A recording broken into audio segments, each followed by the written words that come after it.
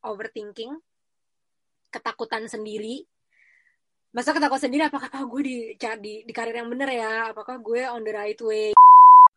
Karena saking high achiever-nya, mereka selalu put higher standard gitu. Kayak standar gue lebih tinggi lagi, lebih tinggi lagi, lebih tinggi lagi. Jadi rasanya tuh kayak gak pernah puas. Dan akhirnya burn out. Bahwa journaling itu keren banget karena itu adalah sebuah tool yang membantu kita untuk membandingkan diri kita dengan diri kita sebelumnya dengan kecepatan yang sesuai sama kita gitu.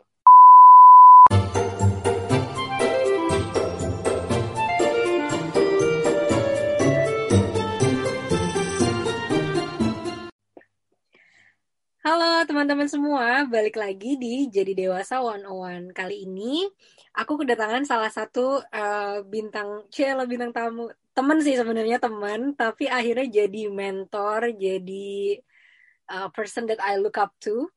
Namanya Vicario. Mungkin teman-teman udah pada denger karena gerakannya dia tentang follow your flow itu juga udah mendunia banget. Dan ini Vic, maksudnya to be honest ya, sebenarnya gue jadi gue tuh biasanya karena gue suka lari, gue selalu dengerin Follow Your Flow waktu gue lagi lari atau waktu gue lagi beres-beres rumah. Nah, dulu itu kalau gue dengerin Follow Your Flow tuh gue kayak selalu terinspire banget. Wah gila ini keren banget. Oh gue bisa melakukan ini, bisa melakukan itu gitu kan. Nah, setelah gue dengerin Follow Your Flow, terus di Follow Your Flow ini teman-teman, Vicario juga punya kelas-kelas nih. Ada kelas meracik hidup, gue juga join. Ada kelas flowship yang kita bikin kayak community gitu bareng-bareng, ngobrol bareng-bareng, belajar bareng-bareng. Gue juga join juga gitu kan. Dan akhirnya, truth to be told, akhirnya dari situ berdasarkan inspirasinya, terus karena termotivasi dari fellowship, dari meracik hidup, gue juga bikin Jadi Dewasa 101. Jadi sebenarnya thanks to you, Vic, karena inspirasi dari lo gitu. Dan gue sangat gila men, role model gue akhirnya bisa jadi orang yang gue interview nih di Jadi Dewasa. Jadi gue rasanya kayak lucu gitu. Waduh. Thank banget Sa buat intronya, gue jadi tersipu. Tersipu. Tapi kudos to you juga sih, karena menurut gue yang dengerin podcast kan bukan cuma lo doang gitu kan. Dan beberapa kali gue observe bahwa kadang-kadang kita tuh sekarang makin gampang dapat sumber inspirasi gitu. Tapi dari inspirasi jadi action itu masih butuh beberapa step, dan gue bangga banget lo sudah melakukan step-step tersebut. Makanya bisa ada podcast ini dan juga kegiatan-kegiatan lo lainnya. Jadi kudos to you juga gitu loh. Inilah the power of social learning gitu kan. Kalau kita belajar dari satu sama lain gitu. Bener banget Vic. Dan karena gue follow your flow ya. follow your flow di Instagram ya kan. Dengerin podcast lo, dan memang gue ngerasa, maksudnya dari situ gue ngerasa kayak it will be ini akan jadi bagus banget ya buat kita semua kalau kita lebih banyak ngelihat konten-konten yang seperti ini, yang ngebuat kita banyak ngelihat ke inwards, ke diri kita sendiri, dan nggak lagi terjebak dalam informasi-informasi yang kita mengkomparasi hidup kita sama orang lain, atau informasi-informasi influencer yang leyeh-leyeh di pantai mana, dengan body goal seperti apa, gitu-gitu kan, yang buat justru ini ya, Fik, maksudnya bukannya jadi termotivasi, malah kadang-kadang kita malah jadinya demot gitu, malah jadi overthinking, malah jadi anxiety, apakah kita sedang di arah yang benar atau enggak gitu. Makanya maksud gue kayak kalau kita suka sesuatu, kita dukung gitu kan, Vic, dan kita dukung bisa juga salah satunya kita berpartisipasi gitu. Dan good news ya teman-teman, jadi pas gue share sama Vicario, Vic, gue juga bikin podcast. He is a really maksudnya the right personality, the right friends to have, karena waktu itu dia bilangnya malah wah gila keren banget gitu, bukan yang lo mau jadi saingan gue, bangke lo mencuri ide gue.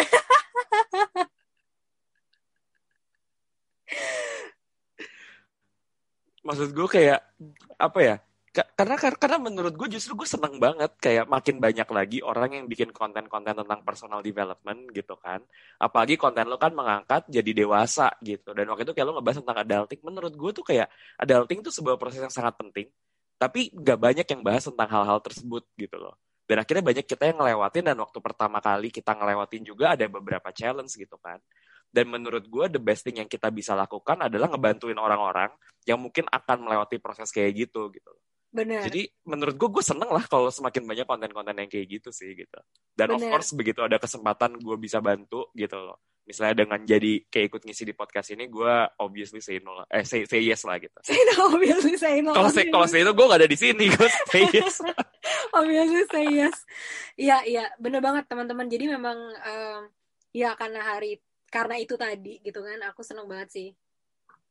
Gue seneng banget gitu bisa punya Vicario hari ini. Nah, hari ini kita bakal bahas tentang journaling, Vic. Hmm, Gimana ya? Dulu waktu masa-masa gue lagi kerja keras-kerasnya gitu kan, lagi mengalami proses menjadi dewasa, mencari jati diri, bingung mau ke arah mana dan lain sebagainya. Itu tuh kadang-kadang menghasilkan gue jadi orang yang suka overthinking, ketakutan sendiri. Masa ketakutan sendiri, apakah gue di karir yang bener ya? Apakah gue on the right way gitu? Kenapa gue gendut nggak kurus-kurus? Kenapa gue kok gue nggak cakep-cakep kayak influencer gitu? Karena mereka punya hidup yang luar biasa banget. Kok gue tiap hari kerja mulu gitu-gitu. Nah, dulu gue sering riset-riset kan tentang problem-problem ini dan gue sering banget come across orang mensuggest atau ngasih saran untuk journaling gitu. Tapi gue belum mencoba itu gitu loh, Fik. Karena journaling menurut gue dalam kepala gue tuh kayaknya apa sih ini menye-menye banget gitu. Terus kayak apa yang harus gue tulis gitu. Terus kayak aduh gue bukan tipe orang yang kayak gitu deh gitu-gitu lah gitu kan. Dan tapi ini semua berubah setelah 3 bulan lalu gue ngebaca bukunya Robin Sharma, Fik. hmm, Pertamanya gue nonton iklan Mind Valley tentang hmm, dia. Terus gue nonton oke. tentang dia, terus gue cari dia di YouTube.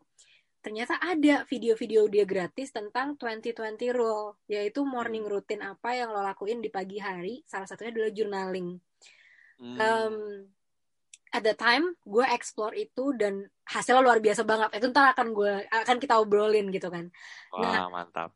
itu yang ngebuat gue akhirnya ketemu nih sama aktivitas journaling ini gitu. Kalau buat lo sendiri, Fit, gue pernah denger lo juga journaling gitu. Apa sih yang ngebuat lo pertama explore journaling? Ya. Wah, ini seru sih. Jadi gue mulai dulu ya kayak kenapa kayak sebenarnya journaling tuh apa gitu kan gitu Ya, buat ya. teman-teman yang belum familiar gitu sama journaling. Well, kalau journaling at least menurut definisi gue adalah gue menuangkan pikiran, perasaan gue ke tulisan gitu. Dan mostly biasanya tulisannya ini private. Jadi kita bisa benar-benar nulis apa aja yang kita rasain gitu. Kenapa awalnya gue bisa mulai dengan journaling? Karena sesimpel gini. Kayak ini kembali ke biasanya orang suka memperdebatkan ekstrovert atau introvert gitu kan. Oh, kalau ekstrovert kalau lagi ada masalah suka curhat sama orang. Kalau introvert tuh sukanya menyendiri gitu. Sebenarnya gue nggak tahu sih gue introvert apa ekstrovert. Tapi gue sering banget ketika gue lagi punya masalah, yang terjadi dulu adalah gue selalu cari teman atau cari orang lain dan gue curhat gitu. Hmm. Nah, dari gue curhat, biasanya curhat gue tuh suka berlarut-larut sampai yang jadinya jatuhnya namanya rumination. Jadi kayak ngeluh terus, negatif terus. Dan gue sadar gue bisa jadi influence yang negatif buat orang di sekitar gue. Gitu. Karena gue juga beberapa kali berada di sisi sebaliknya, ada orang lagi bermasalah, terus dia nyamperin gue, terus kayak curhatin lagi hal yang sama, udah ngomongin solusi tapi nggak dikerjain, curhatin lagi hal yang sama. Dan itu annoying banget buat gue. Dan gue kebayang gue juga pernah ngegituin orang lain. Jadi sebaiknya kita tidak berbuat itu ke orang lain gitu kan. Jadi Hmm. gimana caranya gue bisa melakukan hal yang kurang lebih mirip, tapi gue nggak merugikan orang lain. Disitulah gue ketemu journaling. Karena kalau gue nulis, kertasnya nggak akan marah. Atau kalau gue ngetik di komputer tentang perasaan gue, nggak akan ada yang kayak tersinggung kayak gitu loh. Jadi makanya kenapa gue ngerasa journaling itu efektif banget. Kenapa? Karena beberapa hal sih. Pertama adalah ketika kita nulis, itu tuh beneran kayak kita itu bisa mengeluarkan perasaan kita. Karena yang namanya emosi itu kan seringkali biasanya pendekatan orang tuh dua, dipendam atau dikeluarin gitu kan. Nah, jadi kalau misalnya nggak journaling, kalau misalnya kita ngeluarin, yang sering terjadi adalah kita ngeluarin emosi dengan destruktif. Misalnya kita jadi marah-marah sama orang, kita jadi ngeluh terus, kita jadi negatif terus. Nah, makanya dari cara ngeluarin emosi ini, gue nyari cara gimana gue mengeluarkan emosi gue, tapi dengan cara yang konstruktif, atau at least nggak destruktif buat orang lain. Makanya gue sampai ke journaling. Jadi itu yang pertama, Hmm. bisa ngeluarin emosi dengan konstruktif. Yang kedua adalah untuk memperjelas atau kayak mengingatkan kita lagi. Jadi ini konteksnya kalau kita ngomongin gratitude journal, di mana biasanya gue itu nulis kayak apa hal yang gue grateful for hari ini. Jadi riset itu menunjukkan bahwa kita sebagai manusia itu jauh lebih gampang mengingat hal negatif dibandingkan hal-hal positif. Jadi Negativity kalau bias ada ya. negativity bias, benar. Jadi kayak ketika ada 5 hal negatif, 5 hal positif dan 1 hal negatif, yang bakal kita ingat tuh si 1 hal negatif itu terus. Gitu. Dan itu panjang ceritanya, tapi itu related dengan survival brain kita dari zaman dulu yang memang perlu fokus sama hal-hal negatif supaya kita itu bisa survive. Iya. Sekarang kita nggak perlu lagi untuk selalu berpikir negatif, tapi cara mikir kita masih sama kayak dulu. Nah, gratitude journaling itu tuh ngingetin gue, kalaupun misalnya hari ini ada hal yang gue nggak suka, sebenarnya ada 10 hal lain yang sebaiknya gue syukuri dan gue sukai gitu loh. Dan itu bisa ngebantu banget dan kayak benefitnya udah banyak banget sih kalau cari di internet gitu, kayak dalam kayak bahkan 2 minggu 1 bulan lo udah bisa langsung merasakan bedanya gitu. Jadi itulah kurang lebih sedikit background tentang kenapa gue journaling, terus apa sih keuntungannya journaling gitu. Gila kalau ngomong sama Vicario tuh dia sangat scientific gitu kan, karena dia sudah terstruktur. Iya iya bener-bener Vic, bener banget. Dan tadi yang sebenarnya lu sebutkan Vic, kayak udah banyak banget gitu riset di luar sana tentang journaling teman-teman semuanya. Jadi um, mungkin kalau yang bisa aku share gitu ya. Jadi ada riset yang salah satu dia bilang kalau journaling itu membantu kita untuk meningkatkan memori-memori dalam otak kita gitu Vic. Jadi dia lebih terlatih untuk bisa mengingat kejadian sesuatu, karena saat kita sedang menulis kita biasanya mengingat lagi kan, kemarin dari bangun tidur gue ngapain aja. Kalau kalau gue bisa gitu kan, gue ngapain aja, gue bangun gue gini, oh iya kemarin itu gue minum teh ini enak banget. Itu hal-hal kecil seperti itu tuh biasanya akhirnya gue masukin ke gratitude Vic. Jadi pokoknya apapun yang gue rasa itu adalah menyenangkan, Hmm. langsung gue tulis tuh sebagai gratitude gitu kan. Dan bahkan hal-hal yang kayak ya ampun, suami gue baik banget gitu tadi ya, kayak gue mau podcastan sama lo gitu, dia tuh tahu gue mau podcastan, dia tuh ngangkatin yoga mat, ngambilin bantal gue, terus dia kayak oh mikrofon lo di mana, diambilin gitu gitu, padahal dia tuh lagi kerja gitu. Kayak itu adalah hal-hal yang kecil, tapi karena tadi kita punya negativity bias gitu, mungkin dalam satu hari, contoh nih Vic, gue sekarang lagi encok ya kan, lagi sakit pinggang gitu. Nah, kalau kalau gue nggak journaling Vic, karena itu yang ada dan mengingatkan gue terus menerus, gue akan ngingetnya cuma nyebelin banget nih pinggang gue gitu kan, apaan sih gitu gitu. Nah, padahal kayak ada banyak loh, kayak ribuan hal lain dalam hari-hari gue tuh yang terjadi secara baik yang gue akan miss kalau gue nggak melatih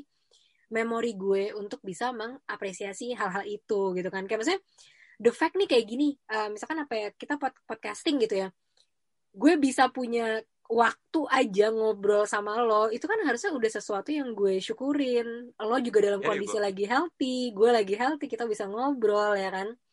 For the fact nih, teman-teman di rumah bisa ngedengerin podcast ini dengan nyaman, itu adalah hal yang harus kalian syukurin. Oh, gue punya teknologinya untuk mensupportnya gitu. Bahkan kadang gratitude journal gue tuh ngomongin tentang gue grateful banget sama mesin cuci di rumah gue. Kayak mesin cuci piring di rumah gue gitu. Hal-hal yang gila, kalau nggak ada teknologi itu yang ngebantu gue, hidup gue akan jauh lebih lama nih. Gue bisa spend 1 jam nyuci piring, kalau ada mesinnya gue cuma masukin 5 menit and it's done gitu kan. Kayak yang um, jadi bukan cuma tentang oh membeli barang, enggak, tapi justru merimain kita lagi sama apa yang udah kita punya dan apa yang kita jalanin sekarang. Gila Fik, dan itu ada memang ada risetnya Fik, dan beberapa riset tentang happiness, bahkan ada seorang PhD yang dia itu risetnya khusus tentang journaling. Saking Wow. ya saking Keren-keren banget. Ya, impactfulnya yeah. gitu sebenarnya journaling ini. Mungkin itu tadi satu benefit dari gue ya Fik. Dan tadi thank you banget udah ngingetin apa itu definisi journaling gitu. Apalagi kira-kira benefit yang lo rasain Fik kalau dari sisi lo? Benefit dari journaling ya. Hmm. Jadi gini, ini agak-agak double klik di poin yang tadi. Karena tadi gue ngedengerin banget ketika lo sedang menjelaskan hal-hal yang membuat lo grateful. Hmm. Jadi sayang sekali saat ini tuh sering banget ketika kita ditanya hal yang bikin kita grateful apa, kita sering banget pointing outnya cuma ke hal-hal yang sifatnya accomplishment Yang atau besar. hal-hal yang sebenarnya besar banget gitu Hmm. kan, sebuah milestone atau kayak misalnya oh baru dapat tawaran kerjaan apa, baru di promote, baru misalnya pindah negara, baru dapat beasiswa. Orang tuh kadang-kadang mendefinisikan progress itu sebagai accomplishment. Padahal menurut gue, tadi kayak lu tadi menjelaskan lu grateful sama mesin cuci karena itu bikin lo lebih efisien. Itu menurut gue keren banget. Karena dengan kita being grateful ke micro-micro moment kayak gitu, pelan-pelan hidup kita akan jadi lebih positif. Dan Benar. itu yang selalu diingetin sama gratitude journal gitu loh. Kayak oke, ada hal yang mungkin menyebalkan gitu. Mungkin ada orang yang bikin kita naik darah hari ini, tapi jangan lupa ada hal-hal ini gitu loh. Dan tadi gue suka banget karena lo mendeskripsikannya dengan vivid, Sa. Jadi maksudnya bukan cuma gue berterima kasih gue punya suami yang baik, tapi kayak Hmm. gue berterima kasih tadi bayangkan suami gue sedang bekerja, tapi dia mau ngebantuin gue gitu. Itu Hmm. menurut gue salah satu praktis yang bagus juga di gratitude journaling karena kita spesifik bagian mana nih yang kita tuh being grateful for gitu. Dan kalau kita being spesifik kayak gitu, kita nggak akan kehabisan hal untuk kita tulis kok gitu. Benar, benar. Nah itu juga Swik, itu tuh juga salah satu hal yang waktu dulu gue nggak mau nyoba karena gue takut. Maksudnya apa yang mau gue tulis gitu kan? Dan memang lagi teman-teman kayak kemarin aku sering bilang ya di podcast itu, apapun yang ada kata kerjanya itu adalah skill. Jadi bahkan menulis jurnal tuh juga skill gitu. Saat kita mulai, jadi pertama aku mulai nulis jurnal tuh mungkin aku kayak nulisnya dua kalimat gitu, 3 kalimat gitu. Lama-lama makin banyak, lama-lama sekarang 2 lembar nggak kerasa gitu. Dan aku akhirnya bikin bikin targetnya itu sangat kecil banget. Jadi today gitu setiap bangun tidur aku nulis jurnal 5 menit aja, 5 menit apapun yang lo bisa inget dalam 5 menit lo tulis gitu. Kalau misalkan 5 menit cuma bisa satu satu kata juga nggak apa-apa gitu, karena yang penting progres tadi ya Fik. Kayak Bener. what we want to achieve adalah hidup kita positif, kita jadi orang yang konten, ya kan, yang flow kalau lo bilang, jadi selalu menemukan titik-titik di mana kita lagi mengerjakan sesuatu tuh bener-bener yang wah intuit banget gitu. Nah itu adalah milestone besarnya gitu, tapi Bener. progres kita tiap hari untuk mencapai itu, misalkan dengan cara journaling, itu adalah progres yang harus kita rayakan ya Vick ya, dan kita sempetin tadi kan kayak 5 menit aja deh gue tulis apa aja gitu gitu. Dan lu awalnya Exactly. kesusahan gak sih Vick waktu pas lo baru awal gitu, gimana, apa tuh yang challenge-nya pas lo baru menulis? Ya. Yeah. Well, kalau ditanya challenge-nya awalnya dimulainya kayak gimana, menurut gue sebenarnya ini lumayan sama dengan gimana kita membangun habit secara general gitu. Hmm. Kayak kan sering banget kan salah satu pertanyaan paling sering ditanya adalah gimana caranya membangun habit gitu. Nah, gue sih kayak gimana obviously yang namanya perilaku baru, hal yang baru tuh awal-awalnya kita tidak terbiasa. Jadi Ya, awal-awalnya pasti sering bolong. Sebenarnya sekarang juga gue masih suka bolong kadang-kadang gitu. ya, Tapi ya. gue sudah sangat mengusahakan sebisa mungkin kayak yang tadi lo bilang. Kayak kalau gue hari ini nggak bisa deskriptif, gue seenggaknya nulis sesuatu 1 menit aja. Kayak bener-bener cuma ngelis down aja hari ini ada apa, udah buat gue itu cukup kayak gitu loh. As long as gue berprogres. Nah, tapi menurut gue sama seperti kayak cara ngebangun habit pada umumnya, menurut gue pertama, kita perlu clear dulu sih sebenarnya kayak kenapa kita ngelakuin gratitude journal gitu. Kalau di konteks gue, simple banget. Gue pernah burnout beberapa kali gitu Hmm. kan. Dan burnout itu terjadi, salah satunya adalah, jadi ini singkat aja sedikit tentang burnout. Kayak burnout itu terjadi karena kita itu ngerasa bahwa kita tidak berprogres. Kita ngerasa stuck. Inilah yang agak membedakan sama stres. Karena kalau stres kita sama-sama capek, tapi kalau stres seenggaknya kita tahu bahwa ini ada ujungnya. Kalau burnout itu kita ngerasa bahwa ini nggak ada ujungnya dan kita rasanya nggak maju-maju gitu. Hmm. Nah, dari situ tuh karena burnout itu experience yang nggak enak, karena gue jadi orang yang emosian, gue jadi orang yang negatif, itu memberikan gue motivasi untuk gue nggak mau jadi orang yang kayak gini, karena ini bukan gue gitu. Gue ada di dunia ini bukan buat menjadi orang yang seperti ini gitu.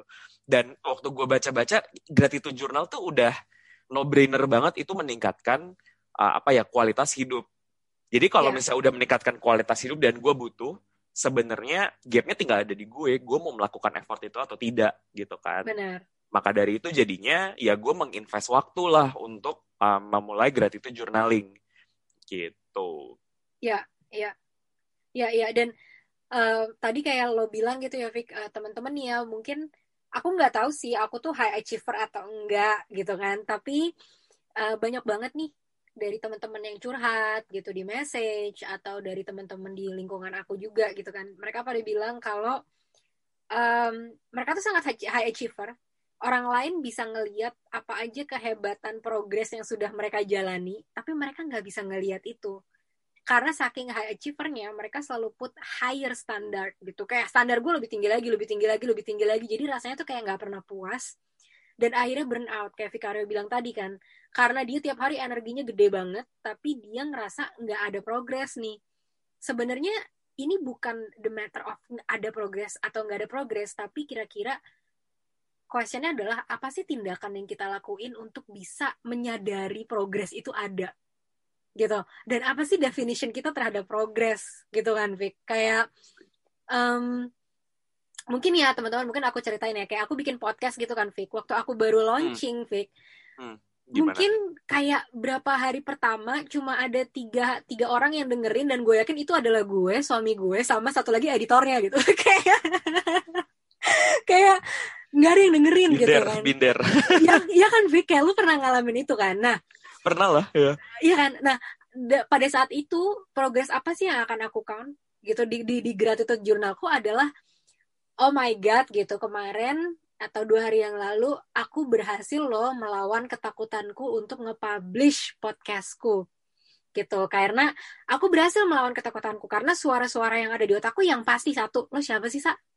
Lu siapa mau ngomong-ngomong kayak gitu tuh, lu siapa gitu kan. Terus kedua, emang lu expert, emang hidup lu udah seoke apa sih sampai lo berani mau share-share kayak gitu-gitu ya kan. Kayak, dan aku berani gitu melawan ketakutan itu, dan menurutku itu udah progres karena aku jadi berani aja tuh udah progres gitu. Terus nah, setiap harinya teman-teman ya, bahkan ya mungkin ini agak silly gitu, ada satu yang dengerin, itu gue udah jumpalitan banget, Fit. Kayak oh my god, ada satu orang yang dengerin podcast gitu.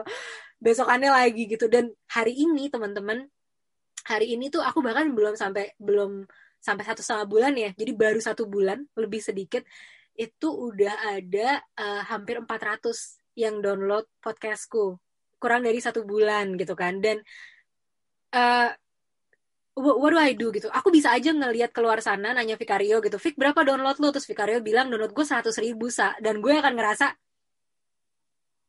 ya gue Sosmed gitu failure, kan. ya gue Iya. failure gitu kan. Tapi enggak gitu, journaling ngebantu kita untuk bener-bener bisa nge-track progres kita, diri kita sendiri, dibandingkan oleh diri kita sendiri dalam time frame yang sesuai dengan diri kita sendiri gitu ya, Vic. Jadi kayak maksudnya kayak oke, kalau aku ngebandingin diri aku sama Vicario, Vicario itu satu, dia tuh udah riset topik ini dari berapa tahun yang lalu gitu. He's always been my mentor for years gitu kan. Dan aku baru mulai. Dua, Vicario udah publish podcastnya udah berapa bulan yang lalu gitu kan, Vic.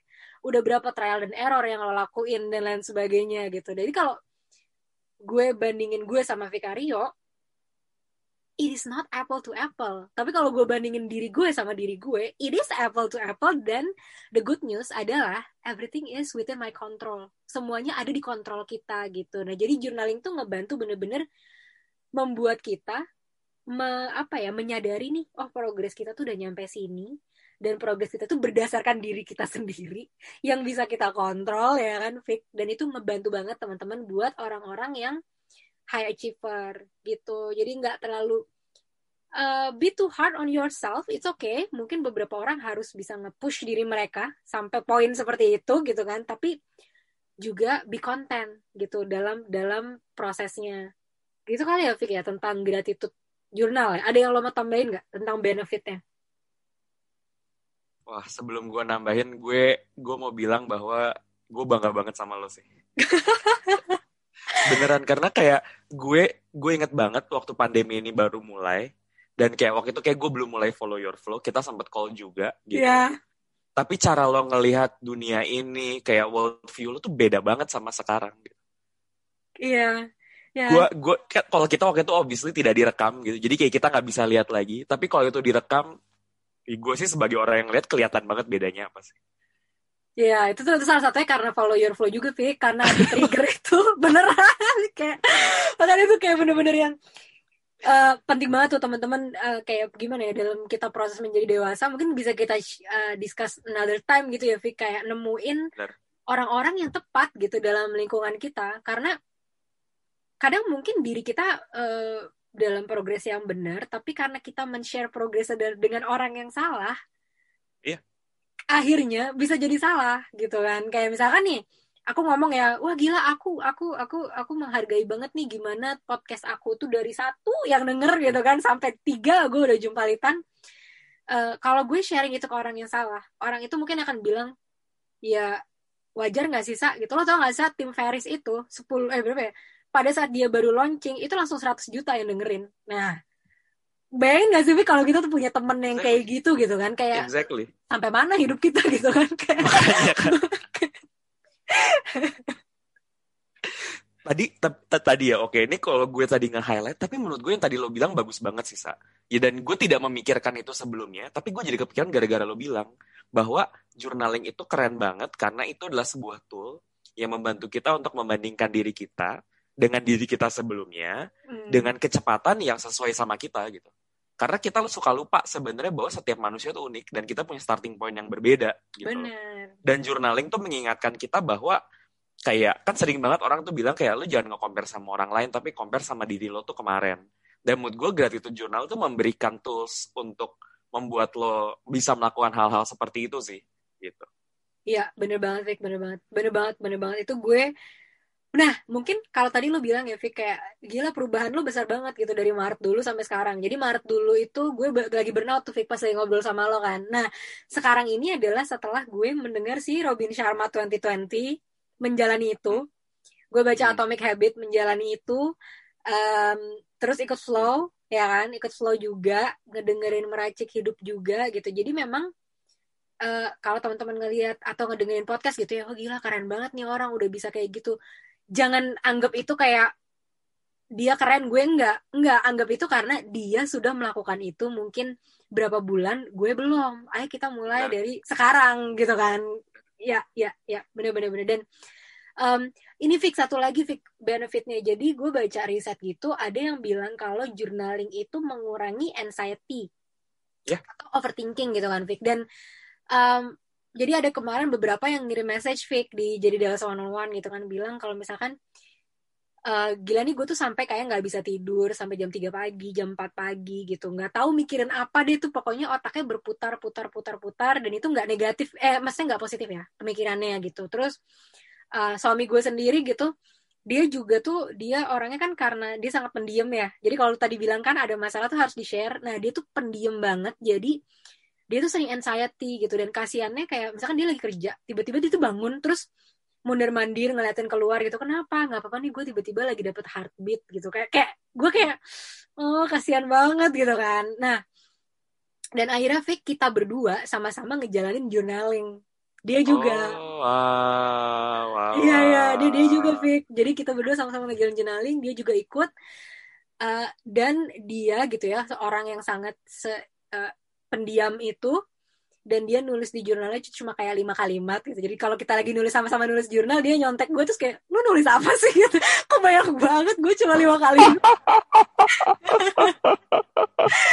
Gila sih, dia lucu banget. Terus dan dia maksudnya proofnya tuh dia bilang sama gue, iya gila sekarang itu dia bilang gue udah bener-bener mengurangi kayak negative thinking tuh udah jarang banget. Dia udah jarang banget dapat heartbeat yang anxiety itu. Wow, Uh, wow. dan dia bener-bener jadi yang lebih positif dan open to ideas gitu. Itu contoh nyata nih. Soalnya gue kalau overthinking, gue nggak terlalu, orangnya gue nggak terlalu overthinking. Terus anxiety juga, gue kalau lagi dalam situasi normal gue nggak terlalu anxiety gitu. Cuma tadi kalau gue masalahnya yang pertama tadi tuh Fik, masalah gratitude gitu. Kalau lo sendiri Fik, lo ada nggak sih masalah-masalah kayak anxiety gitu? Kalau gue, wah itu tadi seru banget sih, kayak suami lo bisa terbenefit ya, karena menurut gue itu keren sih. Kalau misalnya dia punya problem dengan anxiety, ternyata dengan journaling tuh bisa Ya. membantu. Kalau gue mungkin problem yang sering gue hadapin adalah lebih kayak ke negativity sih. Biasanya gue tuh kalau ada hal yang lagi gue kesel banget, itu gue dwellingnya tuh bisa lama. Dan Hmm. kayak tiap kali misalnya gue ngobrol sama cewek gue, atau misalnya gue ngobrol sama teman gue, pasti gue bring up lagi gitu kan.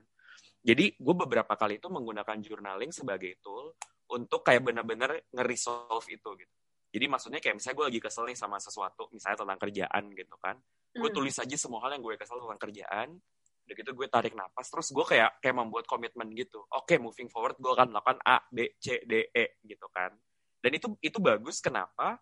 Pertama, kalau gue cuma ngobrol sama orang lain, kadang-kadang ujung-ujungnya kan ya udah kan jadinya udah keluar, tapi ujung-ujungnya akhirnya gibah aja gitu. Tapi nggak Apa ada gitu? Next concrete step-nya action apa step-nya nih? gitu kan, gitu loh. Oh, Gitu. While gue tahu untuk beberapa hal memang kayak hal yang tidak gue suka itu di luar kontrol gue, tapi gue selalu percaya untuk setiap hal selalu ada hal yang bisa kita kontrol, at minimum persepsi kita terhadap hal tersebut. At minimum. iya. Itu gue belajar banget dari Viktor Frankl gitu loh. Kayak apapun tuh bisa diambil dari lo, kecuali pilihan lo untuk merespon terhadap situasi. Itu tuh hal yang lo selalu bisa pilih. Dan dari journaling itu gue jadi bener-bener konkret dan menulis komitmen itu. Oke, kalau ini kejadian, gue akan melakukan ini. Kalau ini kejadian, gue akan melakukan ini.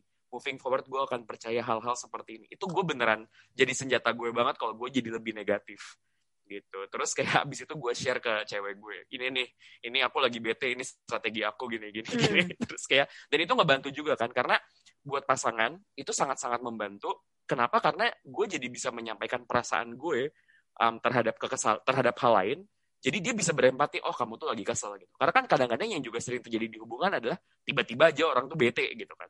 Tapi pasangan kita nggak tahu kenapa kita tuh bete. Dan biasanya yang paling sering terjadi adalah dia marah sama gue ya gitu loh. Iya. Tapi dengan kita bisa journaling gitu, kita bisa mengklarify bahwa gue nggak marah sama lu. Tapi gue happen lagi berada di dekat lo aja dan gue lagi butuh meluapkan ini, jadi unfortunately gue marahnya ke lo, tapi sebenarnya bukan sama lo gitu, tapi sama hal lain gitu kan. Aduh, Jurnal itu bikin clear banget. Bagus Ya, banget, ini bagus banget kayak iya, itu bagus banget sih, bener.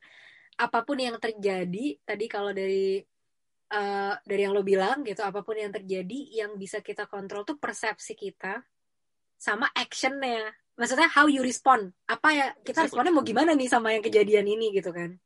bener. Gila sih, itu bagus banget. Iya, dan kadang ini ya Vic, mungkin kalau di kasus gue, kadang gue kesel nih sama sesuatu, something bad happen at work gitu, misalkan ada, mungkin di kerjaan ada sesuatu yang salah atau nyebelin. Terus karena gue nggak meluapkan itu dengan cara yang benar, kadang kan gini ya Vic, kita mau jelasin detail ke pasangan juga kan mereka nggak ada di situasi itu, jadi susah kan ngejelasinnya gitu. Terus akhirnya kita pendem, akhirnya kita jadi melampiaskan itu ke orang-orang terdekat gitu. Misalkan yang tadinya nih dia lagi lucu-lucu aja gitu, tapi terus tiba-tiba dia naruh gelas di tempat yang harusnya nggak ditaruhin gelas gitu. Terus gue jadi kayak susah banget ya ngomong sama lo gitu. Kan kemarin udah tahu kalau itu harusnya nggak. Nah itu juga meminimalisir hal-hal seperti itu gitu. Ya ini bener Vic, dan ini juga gue kurang sadar kemarin-kemarin gitu ya. Maksudnya saat gue marah atau saat gue sedih, terutama saat gue sedih sih Vic. Jadi journaling itu akhirnya jurnal itu jatuhnya lebih ke arah meluapkan perasaan aja gitu. Dan pada saat udah ngeluapin, kita jadi tahu, oh ini toh yang ada di pikiran kita sekarang yang mengganggu kita. Karena kadang gue nggak tahu Vic, lo pernah ngalamin atau enggak, gue suka tiba-tiba mimpi buruk atau kualitas tidur gue tiba-tiba berkurang, tapi gue nggak tahu kenapa. Nah, setelah gue journaling, baru gue sadar, oh ada ini yang lagi ada di pikiranku dan mengganggu-ganggu tidurku dan lain sebagainya. Kayak gitu. Iya itu benar sih. banget sih. Itu benar banget sih. Itu bagian dari benefit, kan tadi gue sempat bilang di awal, benefitnya journaling ada meluapkan perasaan gitu kan. Yang lo bilang itu adalah turunan dari apa sih untungnya kita meluapkan perasaan kita. Gitu. Jadi kita tuh tahu sebenarnya, wait, oh yang bikin gue marah itu kalau kayak begini. Nah ini kaitannya apa? Kaitannya ke self-awareness. Kan self-awareness kan sebenarnya tentang mengenali diri kita sendiri kan. Kita jadi tahu kalau orang-orang nyebut apa namanya pet peeve gitu. Kayak apa sih hal-hal yang membuat gue tuh trigger. Atau kadang-kadang kayak kita jadi tahu hot button kita tuh apa. Dan ketika kita tahu, ini powerful banget. Karena kita jadi tahu kalau kita ngadepin situasi kayak gitu, kita mesti kayak gimana. Dan kalau misalnya kita belum bisa menghadapi situasi seperti itu, kita jadi tahu bahwa oh yang kayak gini mesti gue hindarin dulu. Kayak gitu. Dan itu benefitnya dari kita merasakan emosi gitu kan. Karena selama ini sering banget kayak ketika orang bilang gue mau meluapkan emosi gue, itu konotasinya negatif banget kan. Karena selama ini caranya meluapkan emosi itu hampir semuanya destruktif, Makanya kenapa orang jadi anti dengan meluapkan emosi. Padahal bisa kok kita meluapkan emosi dengan cara yang tidak destruktif ke orang lain dan bahkan konstruktif buat kita. Iya, itu bagus banget sih. Itu bagus banget, bener-bener Fik, bener-bener. Itu bagus banget ya. Kayak selama ini meluapkan emosi itu selalu dikonotasikan dengan hal yang destruktif, dengan hal yang Benar, tidak baik. Karena makanya. meluapkan emosi berarti kamu marahin orang. Ya, Biarkan gue meluapkan emosi gue gitu. Terus lu makanya ngomel-ngomel kan? sama orang gitu kan. Terus kayak, Makanya.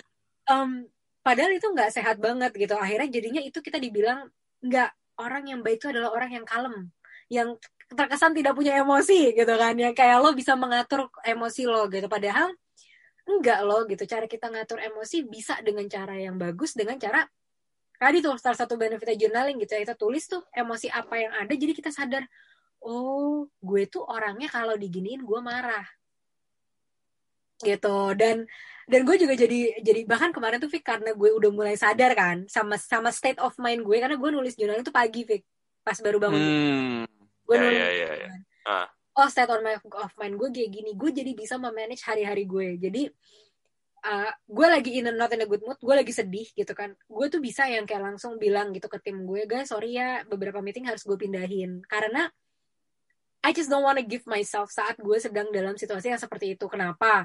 Dalam situasi sedih, satu, gue for sure lagi sangat memandang kecil diri gue sendiri, lagi nggak pede,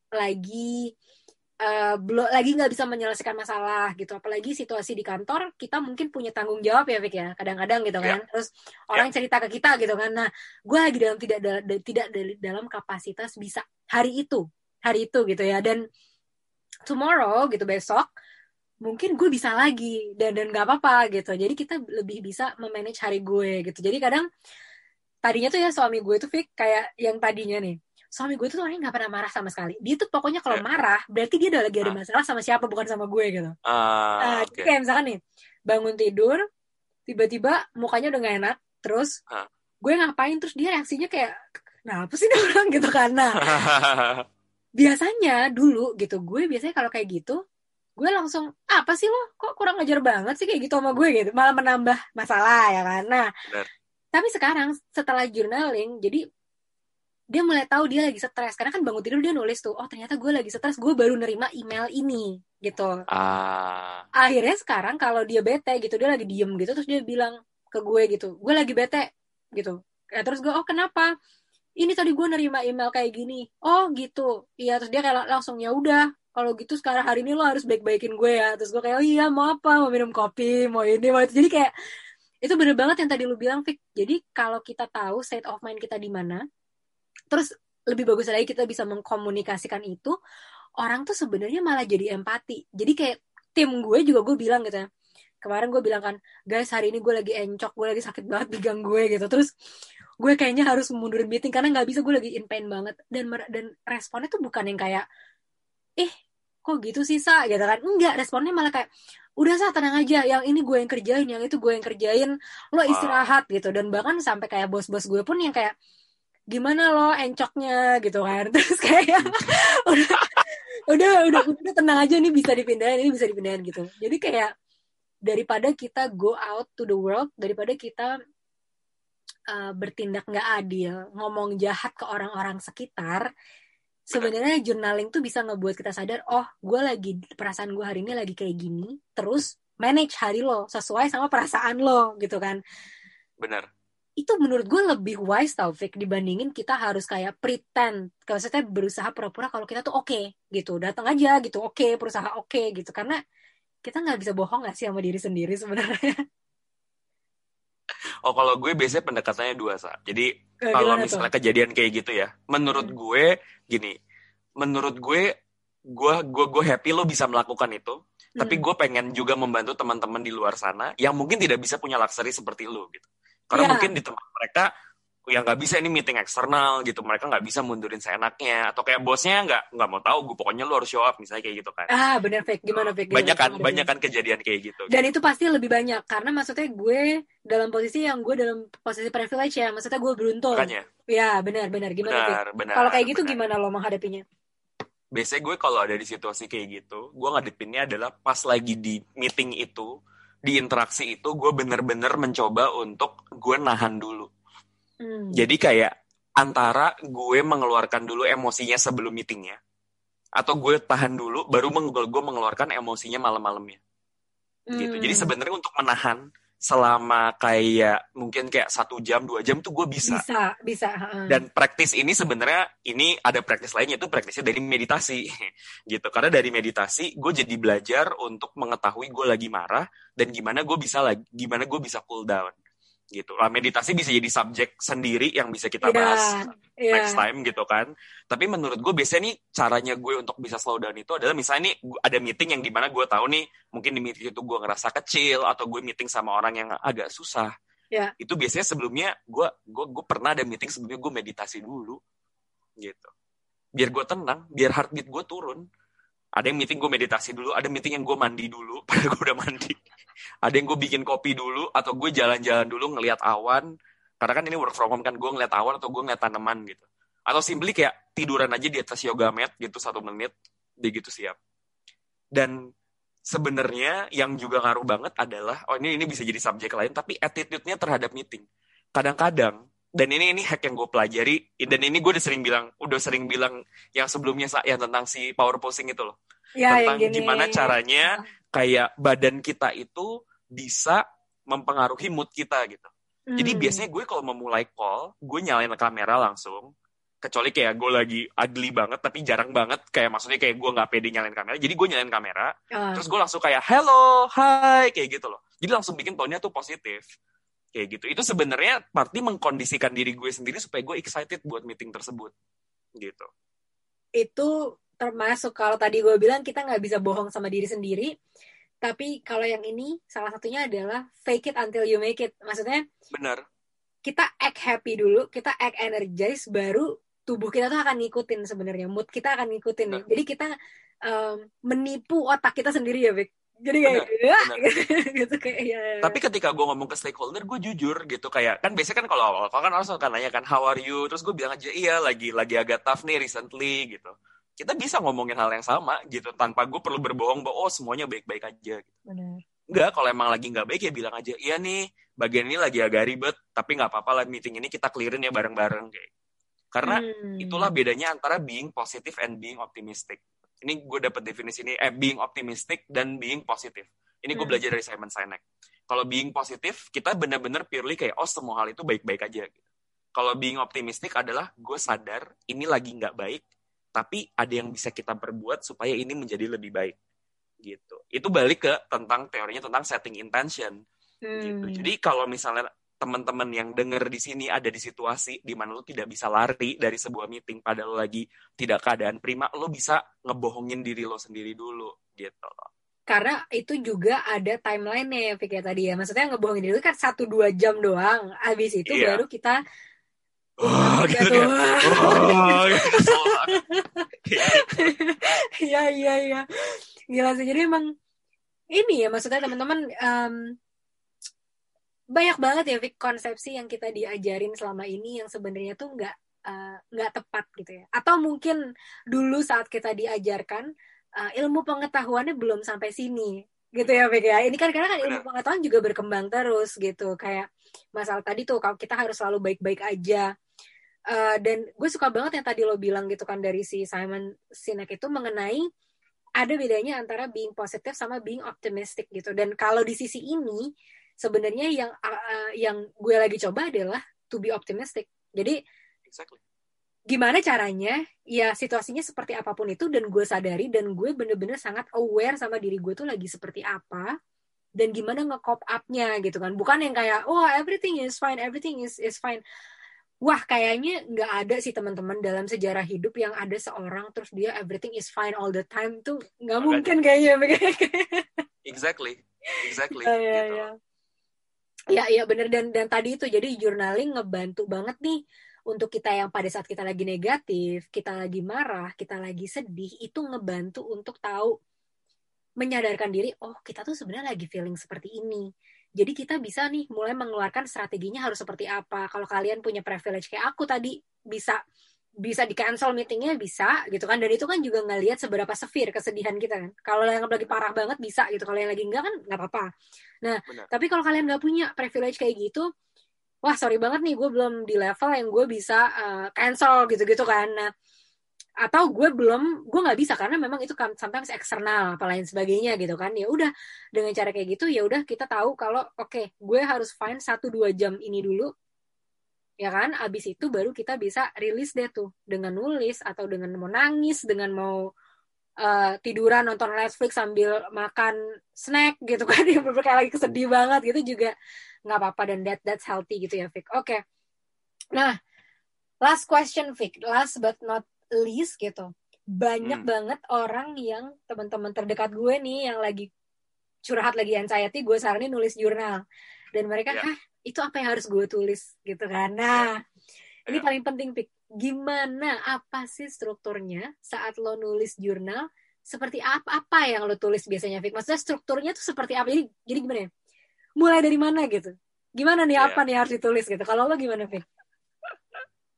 Nah, jadi kalau ngomongin jurnal nih menurut gue, nah dan ini menurut gue seru banget kalau kita mulai ngomongin hal yang praktikal kayak gini kan. Karena gini, dari tadi kita udah banyak ngomongin tentang keuntungannya gitu. Ya. Jadi di sini bener-bener undangan buat teman-teman yang ngedengerin untuk take action. Ya. Jadi nggak harus yang kayak tiba-tiba, oh berarti harus kayak gini-gini, nggak ada yang harus. Pokoknya mulai aja dulu gitu kan. Jadi kayak, dan ini benar-benar tergantung. Nih kalau misalnya kita ngomongin spesifiknya journalingnya tulisan gitu. Biasanya orang punya 2 pilihan. Mau nulisnya tuh kayak di komputer, jadi bentuknya digital. Atau misalnya mau tulis tangan. Ya. Itu sih nggak ada preference ya, terserah teman-teman aja mana yang bisa bekerja buat lo. Ya. Kayak gitu. Gue personally lebih suka di komputer. Kenapa? Karena nyimpennya nggak repot. Kalau gue nanti pergi, itu kemana-mana gue selalu bawa gitu. Biar let's say nanti ketika udah gak pandemik gue bisa traveling, kayak gue jadi gak usah ribet bawanya kemana-mana gitu. Itu alasan kenapa gue makanya digital. Nah cuma mungkin kekurangannya digital adalah gue lebih jarang untuk kayak buka-buka lagi kan, karena gue tahu beberapa teman gue yang gerak itu journaling tuh hobinya adalah abis journaling berapa bulan dia suka ngeliat lagi catatan dia 3-4 bulan yang lalu, terus dia langsung merasakan warmth-nya gitu loh ketika dia tuh ngebuka-buka lagi. Itu tuh menurut gue agak, at least kalau buat gue sendiri, gue agak susah merasakan itu kalau itu tuh digital. Jadi ada pros dan cons-nya lah. Ini terserah teman-teman gitu kan. Medianya mau pakai apa. Nah kalau gue tuh kebetulan gue udah mencoba beberapa format gitu kan. Kayak dulu tuh gue pakai Google Docs. Dan gue nanya pertanyaan sendiri. Pertanyaan sendirinya adalah, pertama kayak what are you grateful for today? Gitu. Terus pertanyaan kedua adalah what is your plan for tomorrow? Oke. Oke, itu gue memulai dengan itu dulu. Jadi ini berevolusi gitu kan. Dari itu gue tulis bullet point-nya. Oh ini pas awal ya Vic ya? Berarti pas awal banget. Mulai tadi ya satu maksudnya what are you grateful for today? Apa yang ngebuat kalian bersyukur hari ini? Hari ini. Gitu. Dan mungkin kalau teman-teman kalau mau bikin paragraf bingung pakai bullet point juga nggak apa-apa. Yang penting kalian tulis 1 poin, yang penting sedetail mungkin. Jadi jangan nulisnya, aduh aku grateful karena suamiku baik gitu. Jangan, harus benar-benar didetailin apa aksinya yang dia lakuin gitu ya Vic ya tadi ya. Oke. Benar. Yang kedua apa yang akan aku lakuin besok gitu ya Vic. Dan ini kapan Vic lo nulisnya? Pagi, malam? Kalau gue biasanya malam. Okay. Gila, gue sama Vicario tuh bener-bener complementary ya Vic, karena lu sama gue tuh cara beda banget. Oke, terus lanjut. Terus. Oh, dan tadi gue mau nge-highlight dulu yang Salsa bilang, bahwa memang lebih kerennya itu kalau ketika kita nulis, kita spesifik. Bukan cuma bilang kayak suami atau pasangan kita baik, tapi kayak baiknya tuh kenapa, dia melakukan apa. Tapi kalau lo baru mulai, dan buat lo itu tuh susah merangkai kata-kata, soalnya buat banyak orang, tuh bukan gue banget. Mau cuma tulis suami gue baik, atau pacar gue baik, atau pagi makanan enak, gak apa-apa. Yang penting mulai dulu gitu. Kalau misalnya udah pelan-pelan udah lebih nyaman, dinaikin levelnya itu bisa. Tapi kayak sengaja mulai dulu. Benar, itu optimisasi nanti ya, Vic ya. Kalau udah mulai dulu deh, lu mau gambar muka lo doang di jurnal lu juga nggak apa-apa. Mau tanda tangan doang juga nggak apa-apa. Yang penting mulai. I don't know, write something gitu. Terus Vic, lanjut. Bener banget. Nah terus tuh kayak akhirnya gue mikir kayak apa lagi ya yang bisa gue coba. Jadinya gue mencoba untuk karena itu gabungan antara gratitude dan juga planning buat besok, setting the intention for tomorrow. Buat gue itu gak kalah penting. Karena supaya besok tuh ketika gue bangun, gue udah clear gue mau ngapain hari itu. Nah, terus waktu itu gue evolusi lagi untuk bikinnya kayak, kayak hari ini gue bersyukurnya kenapa, besok mau ngapain, gue belajar apa hari ini gitu. Itu juga buat mengkolek, karena kayaknya waktu itu ada di titik dimana gue ngerasa karir gue stuck dan gue ngerasa kayak gue nggak belajar deh gitu. Tapi ketika gue nulis kayak gitu, gue tuh jadi inget gue tuh sebenarnya belajar banyak hal loh, cuma gue nggak sadar aja gue belajar ini gitu. Gue udah nyoba gitu juga. Nah, akhirnya yang ketiga gue nyoba ketika gue pindah ke tools yang namanya Notion. Notion. Dia tuh punya template buat journaling. Nah, di template journalingnya dia tuh nanya 4 hal. Pertama tuh intention, kayak niat lo apa buat besok. Yang kedua itu adalah happenings, kayak apa yang terjadi hari ini. Yang ketiga itu grateful for, kayak lo bersyukur akan apa. Yang keempat adalah action item, kayak besok lo mau ngapain aja. Nah, buat gue segitu udah cukup sih sementara ini. Mungkin nanti ke depannya gue bakal memodifikasi lagi, gue nggak tahu. Tapi so far itu udah cukup buat gue dan kualitas hidup gue lumayan terjaga dengan gue sering journaling kayak gitu. Nah, itu tuh satu journaling yang namanya gratitude journaling. Tapi ada juga bentuk-bentuk journaling yang lain-lain lagi.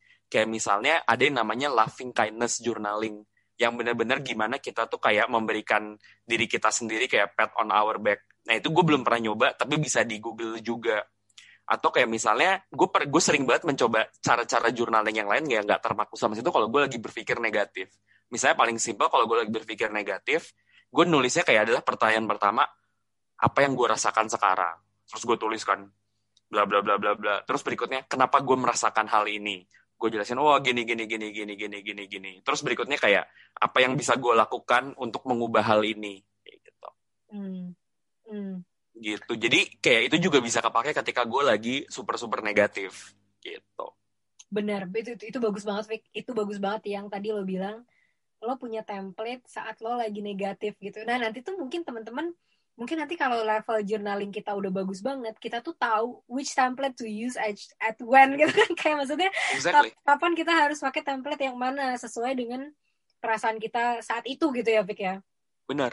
Ya, dan bener banget, aku setuju banget sama kata Vikario tadi. Ini nggak penting kita tuh mau nulis apa, template harus seperti itu bukan intinya gitu. Intinya kita memulai dulu. Intinya memulai dulu. Benar. Nanti salah satu prinsipal dari kreativitas itu adalah lo lakuin. Saat lo lakuin, lo akan dapet ide nanti tuh. Gimana caranya untuk mengimprove gitu. Nah, kalau gue boleh share, cara gue beda banget sama lo, Vic. Oh gitu ya? Gimana cara lo? Jadi gue tuh nulis jurnal gue nulis pagi. Iya. Gue bangun tidur. Tadi lo malam, gue pagi. Malam. Iya. Gue nulis jurnal. Nah, ini gara-gara itu tadi ya, Robin Sharma. Nanti teman-teman mungkin di notes yang akan aku kasih deh link YouTube-nya Robin Sharma yang waktu itu menginspirasi aku untuk nulis jurnal. Sama mungkin nanti aku pikiran lagi kalau bisa mungkin kita bisa share beberapa template kali ya buat nulis jurnal untuk ngebantu kalian to start gitu. Nah gue mulai pagi bangun tidur, terus apa yang gue tulis itu bisa banyak banget hal fake. Jadi mulai dari pertama gue cek state of mind gue dulu nih. How am I feeling this morning gitu kan, kayak apakah gue energized, apakah gue sedih, ataukah gue apa gitu. Itu gue tulis dulu. Baru abis itu gue ngeliat baru gue waktu abis itu deliberate gratitude, jadi benar-benar yang bersyukur tadi teman-teman sama yang terjadi hari kemarin gitu. Baru ada apa aja deh itu. Nah itu awalnya susah banget buat yang gratitude karena tadi kayak Vikario bilang, kita punya negativity bias, kita biasanya cenderung fokus ke hal-hal yang negatif kan. Nah pertamanya pas aku nulis itu aku nulis banyak banget yang negatif gitu, tapi lama-lama aku bisa lebih notice lebih banyak nih ternyata hal-hal yang positif sekecil apapun. Mulai dari berhasil ngepel rumah, berhasil ngevakum rumah, gitu-gitu. Kan gue tulis deh semuanya tuh, kayak gitu-gitu. Terus ada ini juga, Vic. Kalau gue hari itu lagi ngerasa inspired, jadi ada sometimes yang saat gue lagi bangun tuh gue lagi kayak, wow, aku sedang dreamy gitu hari itu. Gue tulis tuh, Vic, kayak seolah-olah gue ngelihat diri gue tuh 5 tahun lagi. Wow. Jadi kayak misalkan, wow. Jadi gue berandai-andai gitu. Jadi gue tulis di diary gue kayak, oh hari ini gue bangun pagi, umur gue segini, gue sedang tinggal di rumah yang seperti ini. Di belakang rumah gue tuh ada sungai yang indah banget. Gue akan makan breakfast, gue bakal bikin roti ini dan lain sebagainya. Terus gue ngeliat ke kaca, wow, gue adalah cewek yang sangat fit. Terus gitu kan, I look good tanpa harus nggak ada makeup, nggak ada apa, tapi I look very very very kayak seneng dan happy dan positif, dan that's the best look that I could get. Terus abis makan sama suami gue ngelihat misalkan anak-anak gue lagi ngapain gitu-gitu, Bik, kayak gue pernah nulis kayak gitu Wah, juga. seru Dan banget. Seru iya, banget. Bik, ya gue pernah nulis kayak gitu. Terus gue nulis juga kayak gue berandai-andai kayak misalkan oke, company gue sekarang udah generate revenue-nya segini gitu. Terus gue bahkan nulis kayak ini udah bagus karena ini grow dari tahun lalu gitu. Kayak lucu banget. Oke. Nah, tapi itu sometimes, itu jarang Vic gue nulis kayak gitu, tapi sometimes I feel inspired, gue lagi bener-bener ngerasa terinspirasi, gue nulis hal-hal seperti itu.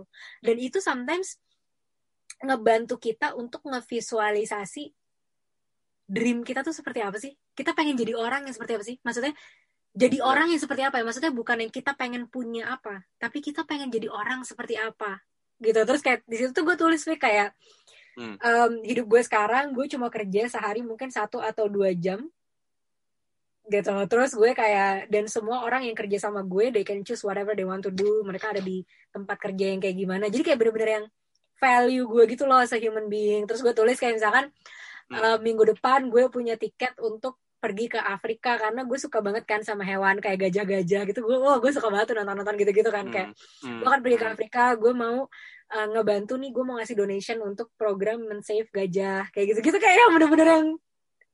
Tapi abis nulis itu, karena waktu itu gue lagi terinspirasi kan, abis itu gue tuh kayak oh my god, such a good life gitu. Nah, waktu gue ngerasa such a good life, baru gue inget kalau this is the salsa that I want to be gitu loh. Jadi dan gue baru mulai ngerasa kayak oke, jadi kalau gitu step gue hari ini, gue akan lakukan satu langkah atau satu breath kecil, satu nafas kecil untuk membuat salsa yang gue impiin ini akan menjadi kejadian 5 tahun lagi gitu.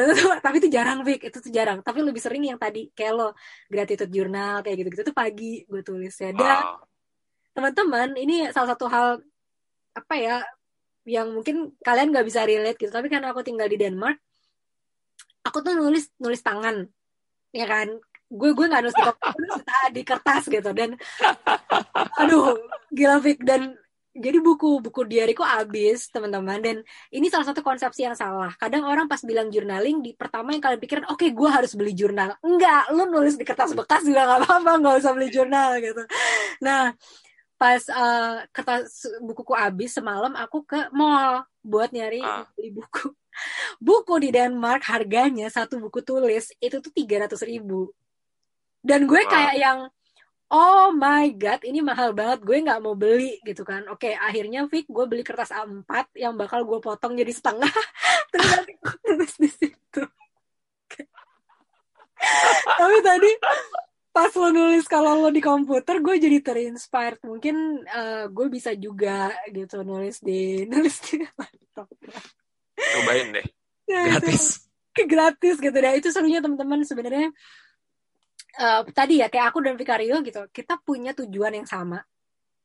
Dan yang it doesn't matter, maksudnya bener-bener gak penting gimana kita mau achieve itu, ya lakuin aja yang sesuai dengan cocok sama kita gitu ya, Vic ya. Benar. Gak ada yang bener yang salah gitu kan, gak ada template yang paling bagus, gak ada metode yang paling bagus, gak ada. Intinya cuma keluarin segala pikiran, perasaan, atau mimpi, atau apapun, ekspresikan itu dengan tulis gitu. Atau Benar. visual nih, mau kalian copy paste foto atau apa juga bisa juga gitu. Benar. Dan kalau let's say nih, kalau kita nggak mau menjadikan tulisan itu sebagai bentuk yang limiting ya, silahkan kalau misalnya mau nyoba yang lain.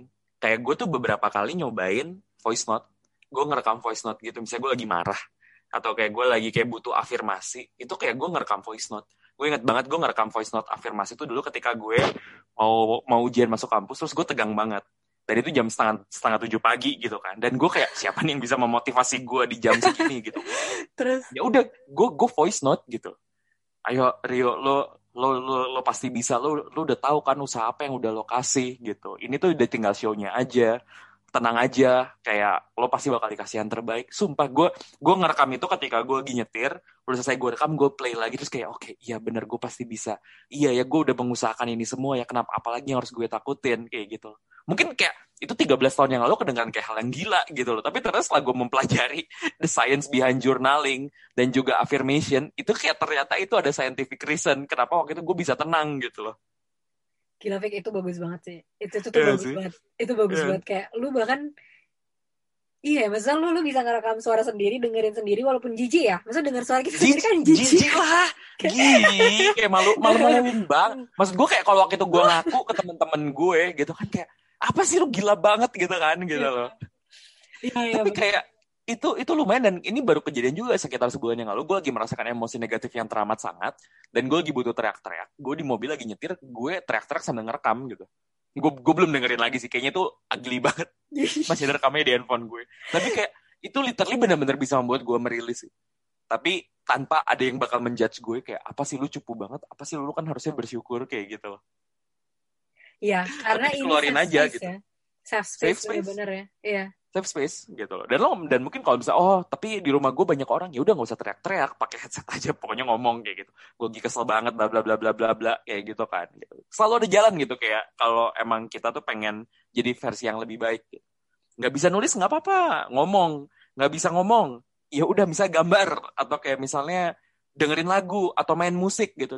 Banyak banget caranya gitu. Di sini memang yang lagi kita kupas secara dalam itu journaling. Tapi sebenarnya intinya yang lagi kita bahas di sini adalah Expressing. tentang expressing, tentang emotional processing.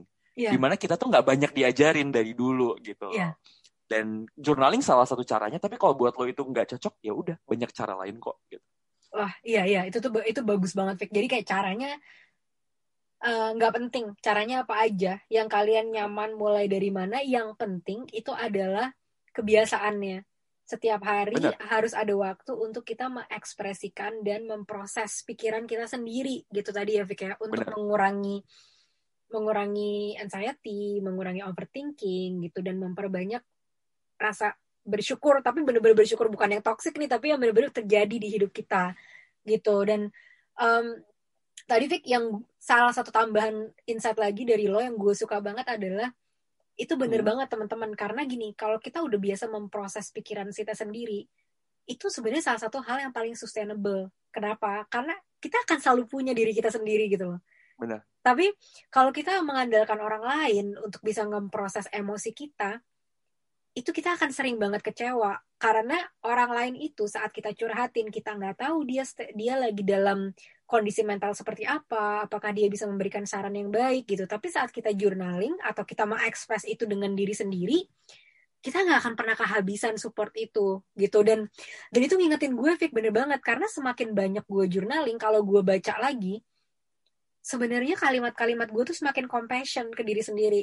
Jadi nice, semakin nice. semakin menyayangi diri sendiri. Kayak misalkan kalimat gue, hari ini gue bahagia banget, podcast gue berhasil mencapai angka segini gitu. Karena gue kayak hebat, salsa, gue bahkan nyebut nama gue sendiri gitu, yang kayak tadi lu kan, ayo Rio, lu bisa, lu udah mencapai ini, lu udah berusaha itu gitu. Dan itu adalah kekuatan yang nggak, kalau kita udah berhasil belajar itu nggak akan pernah bisa diambil gitu. To whatever, apapun momen sedih yang lagi kita hadapin, betapa kuatnya saat kita tahu kita punya kekuatan dalam diri sendiri itu yang bisa mengeluarkan kita dari situ gitu. Kalau dibantu orang lain bagus gitu, tapi kalaupun nggak dibantu orang lain, kita bisa kok, ada aksi-aksi yang bisa kita lakuin. Dan itu kita, itu powerful banget sih Vic. Itu powerful banget. Gue setuju banget tadi sama poin lo tentang sustainable. Karena kalau misalnya support system kita ini 100% mengandalkan orang lain, nggak sustainable karena kita nggak selalu bareng sama orang lain. Dan Hmm, kalaupun misalnya kayak lo yang udah nikah gitu, dia belum tentu dia lagi ada di state of mind yang cocok buat menolong lo juga karena dia punya pasti, problemnya sendiri kan. pasti, Jadi pasti. sebenarnya kayak gini tuh sebenarnya kita kayak punya peralatan P3K buat emosi kita sendiri. Jadi Wah, kalau gila misalnya keren ini banget. iya nggak sih? Kita langsung tahu kayak oke, gue bisa kok gitu. Oke, ini mungkin plaster nggak lama tapi seenggaknya 3 jam ke depan atau kayak sehari ke depan ini baik-baik aja gitu. Jadi kayak gue bisa Ya, bertahan tanpa gue harus bergantung sama orang lain. Jadi kayak itu menurut gue gunanya kita mendeploy taktik-taktik yang seperti ini gitu. Tapi gue mau gila, itu nambahin bagus satu hal banget. lagi. Iya Gimana kan? Vic? Bener. Gimana? Gue mau nambahin satu lagi kayak gini. Kayak yang lagi kita share di sini sebenarnya adalah taktik gimana caranya mengubah hal yang bikin kita itu sengsara menjadi benefit buat kita. Karena misalnya contohnya kayak gini, Sa. Dari tadi kan misalnya dari tadi kita beberapa kali bahas bahwa kayak, oh misalnya hari ini gue lagi, kita ambil contoh kayak tadi suami lu gitu ya.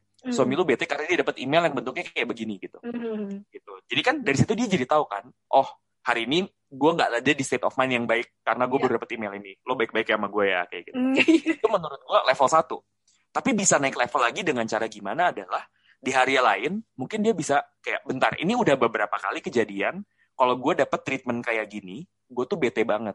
Kira-kira kenapa ya? Jadi kita bener-bener bisa lebih mengenal diri kita sendiri. Misalnya kayak, oh kayaknya mungkin ketika gue kecil, gue pernah diperlakukan dengan tidak adil misalnya. Hmm. Gitu. Ini gue soto ya. Misalnya dia dapat email di mana di email itu dihina-hina pekerjaannya gitu loh. Terus Hmm. misalnya kayak ternyata dulu si suami lu pernah punya pengalaman kerjanya dihina dan sejak saat itu kayak dia jadi minderan. Jadi kalau dihina tuh Ya. dia inget sama memori dia yang masa lalu gitu. Ketika kita bisa aware sama hal kayak gitu, chance kita untuk nge-flip memori tersebut untuk bilang bahwa tapi itu kan dulu, sekarang gue udah nggak kayak gitu lagi karena gini gini gini gini. Bukan cuma sekedar hari ini kita bisa dapat hari yang lebih baik, kita bisa jadi orang yang berbeda dengan mengandalkan, dengan membuat musibah-musibah atau hal yang gak enak itu justru jadi bahan kita untuk jadi orang yang lebih baik. Wah, gila sih, Fik. Itu kayak kesimpulan yang apa ya, luar biasa banget ya, Fik ya. Itu tuh kesimpulan yang luar biasa banget gitu. Dan sebenarnya kadang kalau kita nyesal gitu ya, kenapa sih certain thing happen to us? Kenapa sih dulu gue diginiin? Kenapa sih dulu gue digituin? Tapi sebenarnya teman-teman, kalau musibah itu diambil dari hidup kita sekarang, di zaman dulu, kita nggak akan jadi individu kita yang sekarang. Gitu kan, Exactly. sebenarnya ya Fik ya. Jadi Exactly. iya tadi dengan journaling kita melatih self awareness, bisa tahu pattern, dan bahkan bisa remessage lagi. Jadi apa ya, pesan dari yang pernah terjadi dulu yang buruk itu bisa kita ganti jadi sesuatu yang lebih baik gitu kan. Kayak tadi misalkan, oh gue pernah direndahkan dengan cara kayak gini, mungkin kesimpulannya kalau dari sisi dia atau dari sisi gue gitu mungkin kan, oke, gue udah ambil pelajarannya. Kadang orang kayak gitu dan kita akan ketemu dengan orang yang kayak gitu dan gue udah belajar gimana cara menghadapi orang kayak gitu. Exactly. Dan next step-nya lagi untuk sisi gue nggak akan pernah put someone else, orang lain di situasi seperti itu karena rasanya nggak enak digituin gitu kan. Nah, akhirnya yang tadinya jadi musibah jadi pelajaran, dan iya akhirnya ini semua gitu ya, mau follow your flow, jadi dewasa one on one sebenarnya itu kan adalah bentuk gimana sih kita hidup itu tiap hari belajar lebih baik lagi, setitik aja lebih baik lagi, setitik aja lebih baik lagi gitu kan. Kalau di bukunya Atomic Habit-nya James Clear ya, bener nggak sih James Clear? Gue tuh suka, oke. Atomic Habit-nya James Clear, 1% aja kita jadi lebih baik setiap hari. 1% aja nih. Jadi kecil mungkin kita jadi lebih baik setiap hari. Dalam setahun kita tuh bisa jadi orang 37 kali lipat lebih baik dari sebelumnya. Itu cuma 1% loh teman-teman. Jadi misalkan nih hari ini kita belum journaling, belum bisa mengekspresikan dan memproses emosi, 1% aja, mulai ngambil kertas, mulai gambar muka atau mulai nulis, itu udah 1% improvement ya. Tambah lagi di besokannya 1% lagi, 1% lagi, 1 tahun dari sekarang, di akhir 2021 gitu kan, kita udah 37 kali lebih baik dari hari ini gitu ya Fik. Jadi emang segala satu gimana kita bisa ambil itu jadi learning. Wah gila sih Fik, luar biasa banget ini gue flow banget nih pada waktu ngobrol sama lo gitu kan. Dan ini ngingetin gue lagi kenapa sih gue suka banget, kenapa gue suka enjoy banget podcasting. Walaupun itu gue gak dibayar, gak disuruh siapa-siapa, malah gue yang keluar duit, ada juga gue yang keluar duit gitu kan. Tapi memang ini nih nemu-nemu flow kayak gini teman-teman, discuss kayak gini karena gak cuma teman-teman yang belajar, aku lebih banyak belajar sebenarnya hari ini dari percakapan kita ya Vic, dari Vicario, dari percakapan kita bareng-bareng. Dan bahkan gak itu aja sih, kayak gue aja yang udah practicing journaling, kayak gue belajar tentang versi-versi journaling dari lo gitu loh. Tentang dampak journaling ke suami lo gitu. Itu menurut gue hal-hal baru juga sih, sama tadi beberapa knowledge yang kayak lo bilang terhadap dampaknya journaling gitu. Itu kayak itu juga buat gue hal-hal baru sih. Jadi kayak gue excited banget, dan gue tuh lagi suka banget sama quote ini, dan ini relevan banget di konteksnya journaling. Apa tuh? Itu adalah pain versus pain ditambah reflection sama dengan progress. Oh. Pain ditambah reflection sama dengan progress. Jadi kenapa pain itu bisa terjadi berulang-ulang adalah karena ya udah kalau reflectionnya 0, berarti kan jadinya progressnya 0 kan gitu loh. Jadi cuma ada pain doang. Tapi kalau kita merasakan pain dan kita reflect, itu bisa menjadi progres. Hmm. Dan kalau bahasa Indonesianya kita jadi bisa mengubah musibah menjadi hadiah. Iya, iya, iya, iya. Iya gila Fik, itu bagus banget karena sebenarnya apapun yang terjadi pen itu sebenarnya ada di situ untuk ngasih tahu kita ini yang lagi lo butuh pelajarin. Kalau pennya masih sama, patternnya masih sama, berarti kita belum reflect enough nih, belum belajar, belum benar-benar bisa melalui ini gitu ya. Benar, Gila sih bagus banget itu. benar. Oke, Fik, thank you banget. Gue kayak kalau dilanjutin, gue sampai besok juga bisa sih ngobrol terus sama lo karena kita juga biasanya Bisa lah ini mah.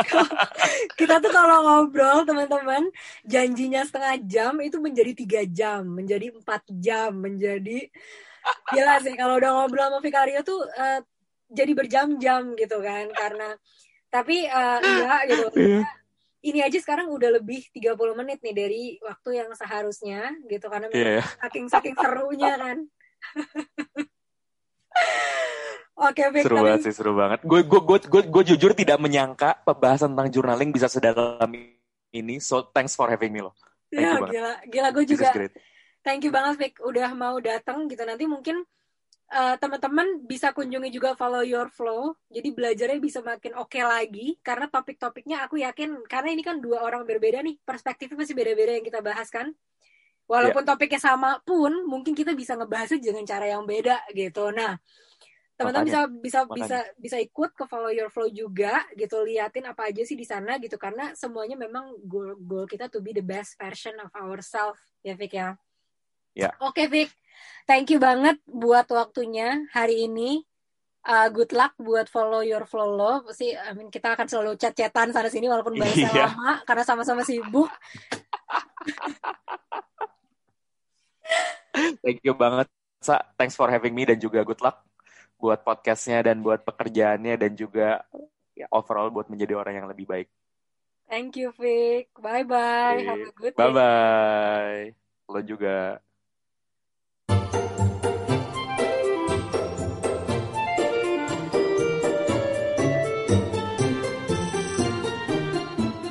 Teman-teman, makasih ya udah dengerin episode ini. Jangan lupa follow di Instagram kita @jadidewasa101 untuk jadi yang pertama setiap kita rilis episode baru. Sampai jumpa lagi di episode selanjutnya.